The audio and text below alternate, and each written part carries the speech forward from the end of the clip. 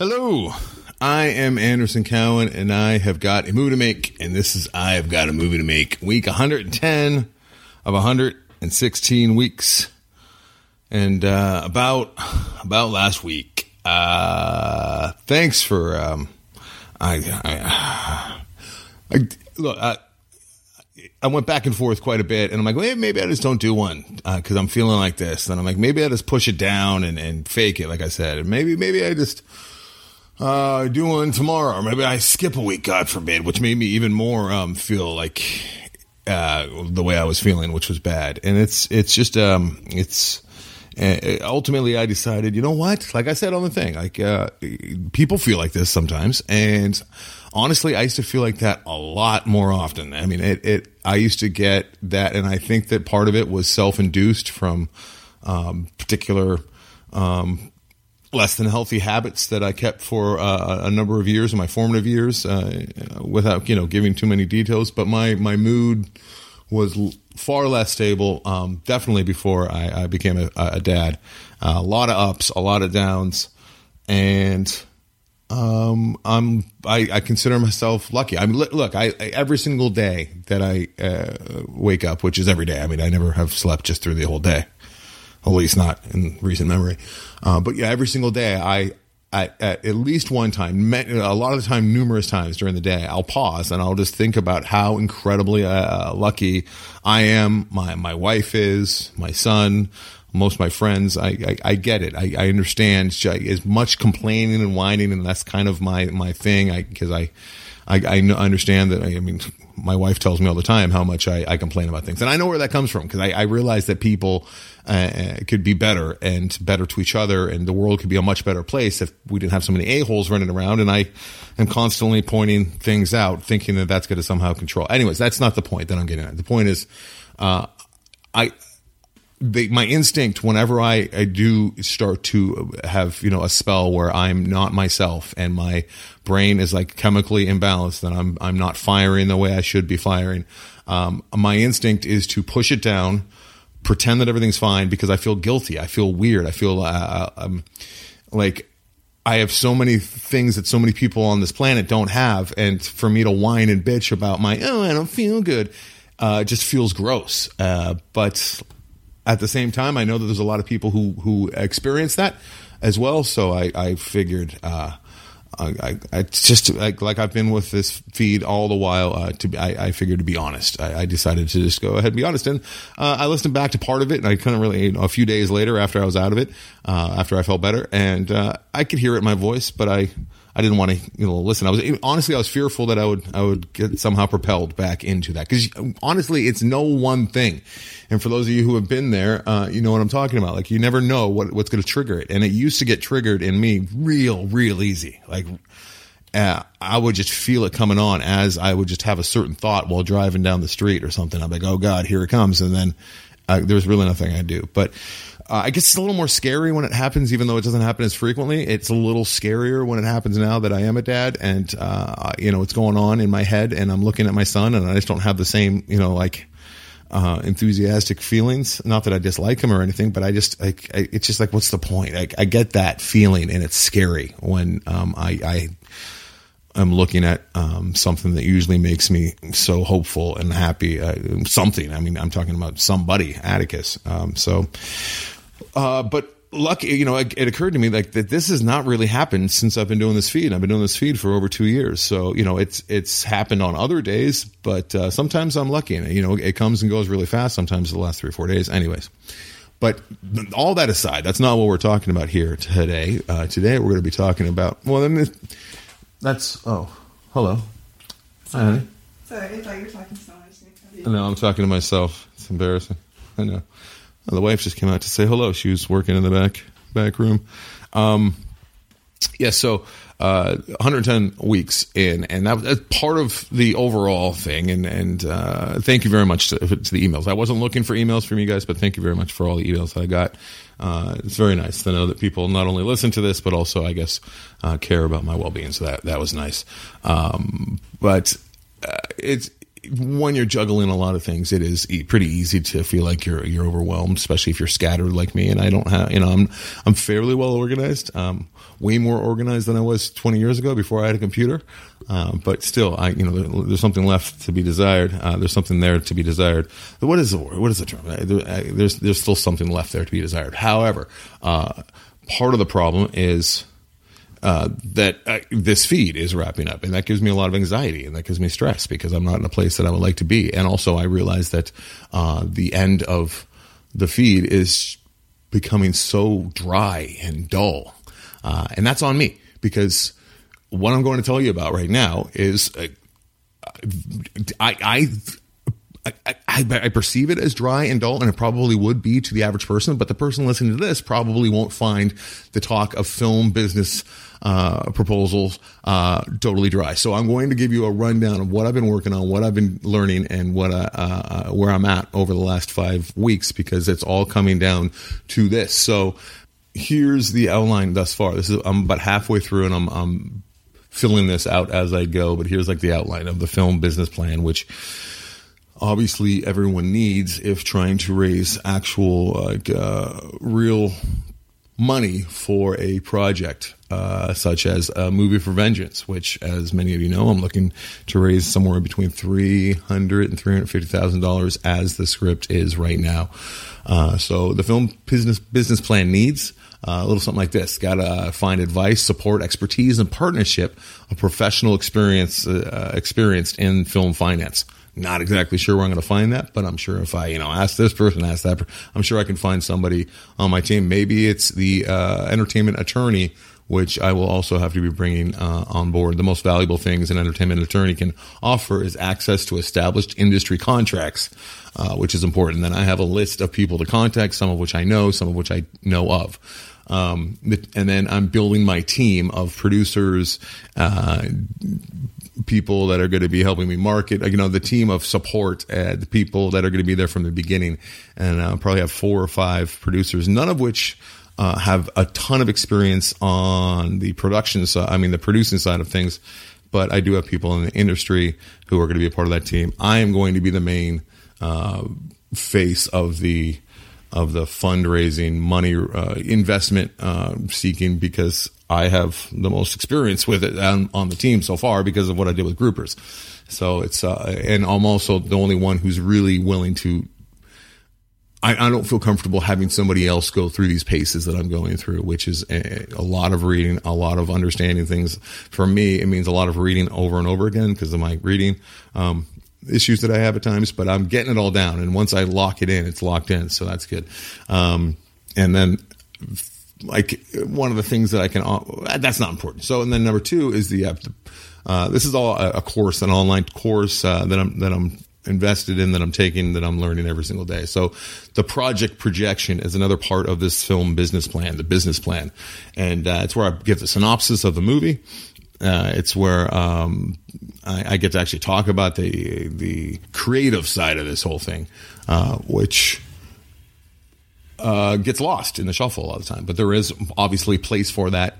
While it might be small, there is a place for that in the film business plan. And to be clear, this film business plan is one of the many things, but it's probably the main thing that you present to would-be investors, who might not care about movies, might not know anything about movies, might love movies, but they're all going to be different, from different backgrounds, different places, and they're smart with their money, and they're looking for an opportunity to possibly make some good money back, or possibly not make the money at all, no money back at all. But they want to see what they're investing in, and obviously, to ask for substantial money from anyone, you have to know what you're doing and prove it on paper. So, all right, so I can also, in this project portion, suggest potential casting. So I can use, if I wanted to, A-list names, saying that these are the people that we plan to approach. So without lying, which is great. And that it only goes so far. It's not like you're going to get money just because you're saying that you're going to go after Tom Cruise, even though I would never do that for this movie, because he wouldn't be right for any of the roles that I've written. But it's a place where you can talk about the ilk of the caliber of actor you're going to be going after, and it gives you an idea, the investor an idea of also how you want to fill out your movie, how you envision your movie. And I think that there's probably ways you could hurt yourself there in the business plan if you were to only list A-list celebrities on your wish list. I think it would make you seem pretty amateurish and foolish. So that's not. I will give a few names of people that we're actually approaching. And then next section is the film industry. Here's where I got to write a section. I've already begun, obviously, describing all the ins and the outs of the industry. And I got to approach it as though I'm talking to somebody who doesn't know the industry at all.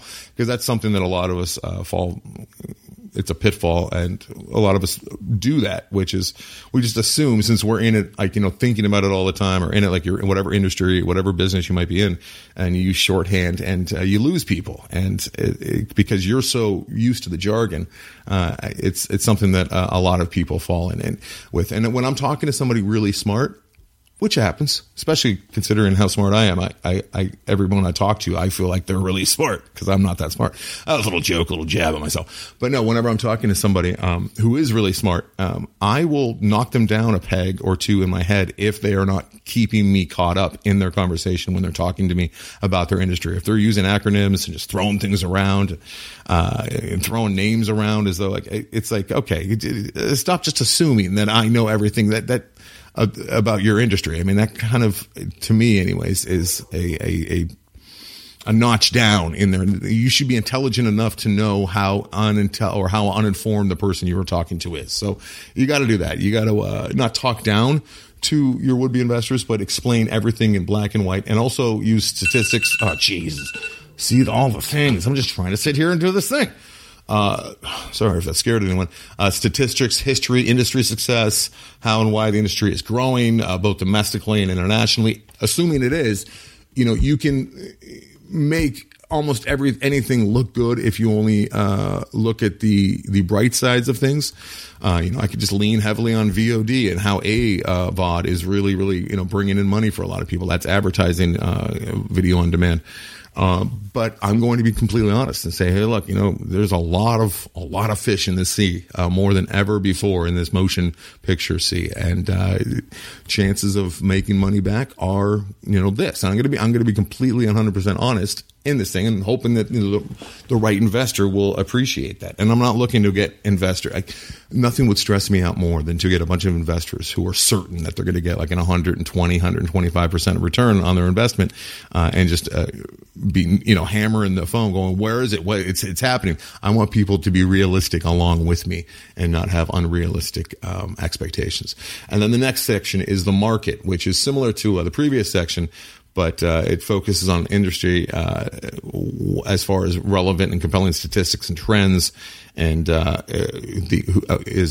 it pertains directly to my project. Like, who is my intended audience? How large is the audience? What are the relevant demographics of the audience? How will I target intended audiences, and what are their purchasing habits, and what are their annual incomes, and what kind of cars do they drive? All that stuff goes into this report, this business plan.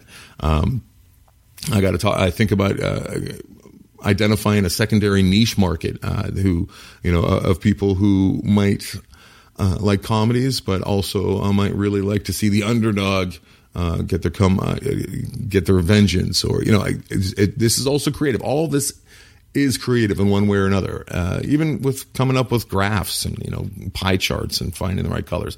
If you look at it as a blank slate, all of this is creative, as dry as it might seem.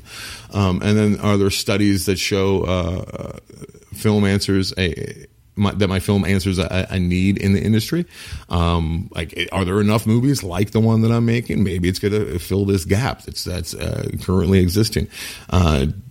Do I have a pre-distribution marketing plan? If you recall, and you've been listening to this for a while, you know that getting distribution is really hard with a small independent movie with no names in it. Now, if I go about this one the right way or a different way, there's a good chance the distribution will already be built in before we even start shooting, if I get the right cast and the right money, even though it's going to be a micro budget. If I do this right, distribution plans will be in place beforehand. And I'm not just, knocking on my current distributor's door and saying, hey, I got another one. You want to do it again? No, there's other distributors. This movie wouldn't be right for my current distributor anyways. It's a completely different movie. And then, finally, this is not final, but it's where I'm at right now. There's still another 5 sections to go after this one. There's 10 sections total, and this is section number 5, but this is film investment and the investors. This is all about soft money, which includes tax incentives, as well as product placement, which I don't think there's a place for in my movie, but it's something I have not yet circled the wagons on, but I got to think, are there any products that I really like that might want to do business with with this type of a movie? That now's the time to start reaching out to them. Donated goods and services, also called, these are called in kind. Like if somebody has a food truck that they want to offer up, or maybe that'd be some product placement, put them in the frame, or maybe they have an office building with a floor that they could offer up to us for a week to shoot some of this movie because of the nature of the movie. This all involves me calling, me making phone calls, emails, making relationships and connections, and it goes a long way in the business plan where would-be film investors will see that I've done my due diligence and really looked under every rock to try and find the most soft money or ways to make the script work hard, the budget work harder for the amount of money, hard money that I'll be getting from them. That goes a long way because they see that I'm not just saying, hey, give me a bunch of money so I can make a movie.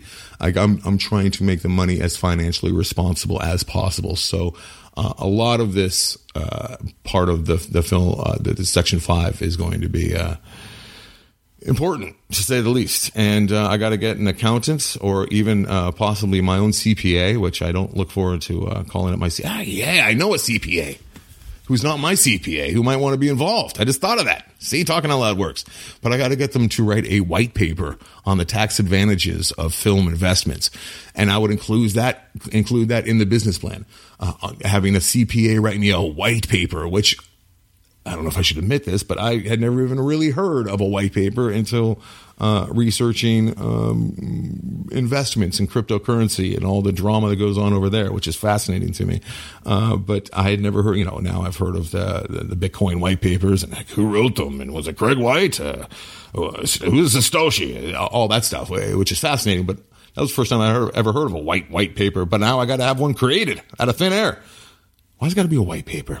So anyhow, that's where I'm at. I hope that wasn't super, super dry. But that's what it takes, and what I like and what motivates me, what keeps me going forward with this perceived dry.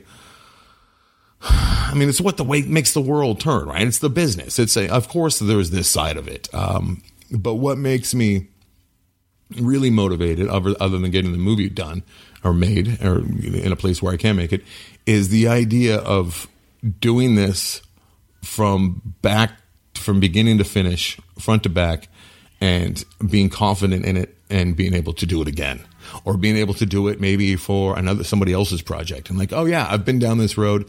Here's what you got to do. Here are some examples of what I did. I know some people. This is all building. And, I like to think that when I make this one, when I get to the other side of it, not only did I write and direct another movie, and go through all that stuff, which is just invigorating and awesome, and that's what I live for, but I also did all of the business side, and I know I will know so much more than I did when I started. And another thing that I identified about all this is, with this stuff in particular, the stuff that I just discussed a little bit, I didn't go to this is hours and hours and hours of me reading and taking notes and filling out the sections that I need. But it's one of those things that every time I would read a new article or read a new section or go down this rabbit hole, every answer that I got made me realize that I had 4 or 5 more questions. And when it's almost like quicksand knowledge. And when I would think, okay, now I need to spend an hour learning this stuff, I didn't, for the longest time, I didn't feel like I was making any progress. I felt like I was just proving to myself that I knew very little about this. And I think I'm finally to the apex, to like the summit, where at least I'm now getting traction, and I'm not for every answer I get, I might have another partial question that I answer pretty quickly, and that's making me feel a lot better. But I did feel, I guess, overwhelmed is the only word I could think of, and it's kind of speaking of apex, it hit last week. Also, finally, this is a long one, and I have to do a quick video on my review of the Suicide Squad, which I just saw last night. I'm going to do a quick YouTube video review, and I won't have to fake this one like I faked the Green Knight one, at least faked my positive attitude. But my laptop, I got a laptop just under 2 years ago, and before that I used the wife's laptop, but it was super slow, and usually I worked on the computer that I'm working on right now in my little offshoot of my living room called the study, but it's just kind of like where we keep all the stuff that we don't have place for. But my computer is set up in here. This is the computer that I edited a lot of groupers on, and I used to work in here all the time. But since I've had the laptop the last couple of years, it's given me this freedom, which is great. I can work anywhere, but what I've found, the laptop's got a logic board issue, and it's going to take a week to fix. I dropped it off. I gave it to a genius a couple days ago, and I should be getting it back next week. So this is the third day now where when I'm working, I don't grab my laptop and go try and find a comfortable place and open it up. Instead, I come into this little dark room, turn on the computer, the desktop, and I work. And then when I'm ready to take a break and I got to like walk the block or get a drink or just stare off into the distance to try and save my eyes, I leave this room. And then when I'm ready to do some more work and it's all scheduled, it's time to get back to work, and I come back in here. And I got to say, I mean, for the way my brain works, I might have to stick with the schedule. I don't know I guess I'll still use the laptop. Maybe I'll use it in here because it's a more powerful machine. But what was happening was like, it was that old, working from home or living at work. Like the laptop, every time I'd look at it, I think, okay, I got to get on it. I got to, get to the emails. I got to get to that. I got to, do that, the stuff for the house that my wife is waiting for me to do, and Jillian's waiting for me to do. It was daunting. It was like this annoying work partner that constantly needed the TPS reports. Like, right? And having the laptop out of sight because it's being fixed, and having this office, dark when I'm not working. I had the best time with Atticus yesterday when he was done with school, because I knew, hey, even when I would schedule it, and like Atticus would get back from summer camp, and I'd have, from 3:30 till 5:30 was just me and Atticus time. I'd still see that laptop, and every now and again I'd try and squeeze in a quick little something, and I was not being effective. So this has been a huge eye opener, which, something had to happen. Like the thing had to be actually handed over to somebody, the laptop that is, for me to figure that out. And that's super simple. Should have realized that, should have seen that. No more sitting on the couch with the laptop on my lap. Those days are over. All right. So anyhow, hope some of this was somewhat insightful or interesting to you. And, yes, thank you very much, and I'm feeling way, way better. I feel like $1 million, as they say. So thanks for listening. 6 more of these before God knows what. I will be done with my business plan, film business plan. That is at the very at least. You know what? Next week I'm going to talk to all of you a little bit about something called PPM, or Film Private Placement Memorandum. My God, I had no idea. But now I do. And if I went into the investment realm and tried to raise money publicly, not like I'm trading on NASDAQ or anything, but if I'm trying to literally, give shares of my movie for investment without doing all this due diligence and learning about this thing such as the Film Private Placement Memorandum, I could have gone to jail. I don't think I would have been able to raise any money. Anyways, for any money from actual investors. But if I had, I would have been breaking lots of laws. So I'll talk to you guys about that next week. Thanks so much for listening. My God, is this a long one. All right, enough said. Goodbye.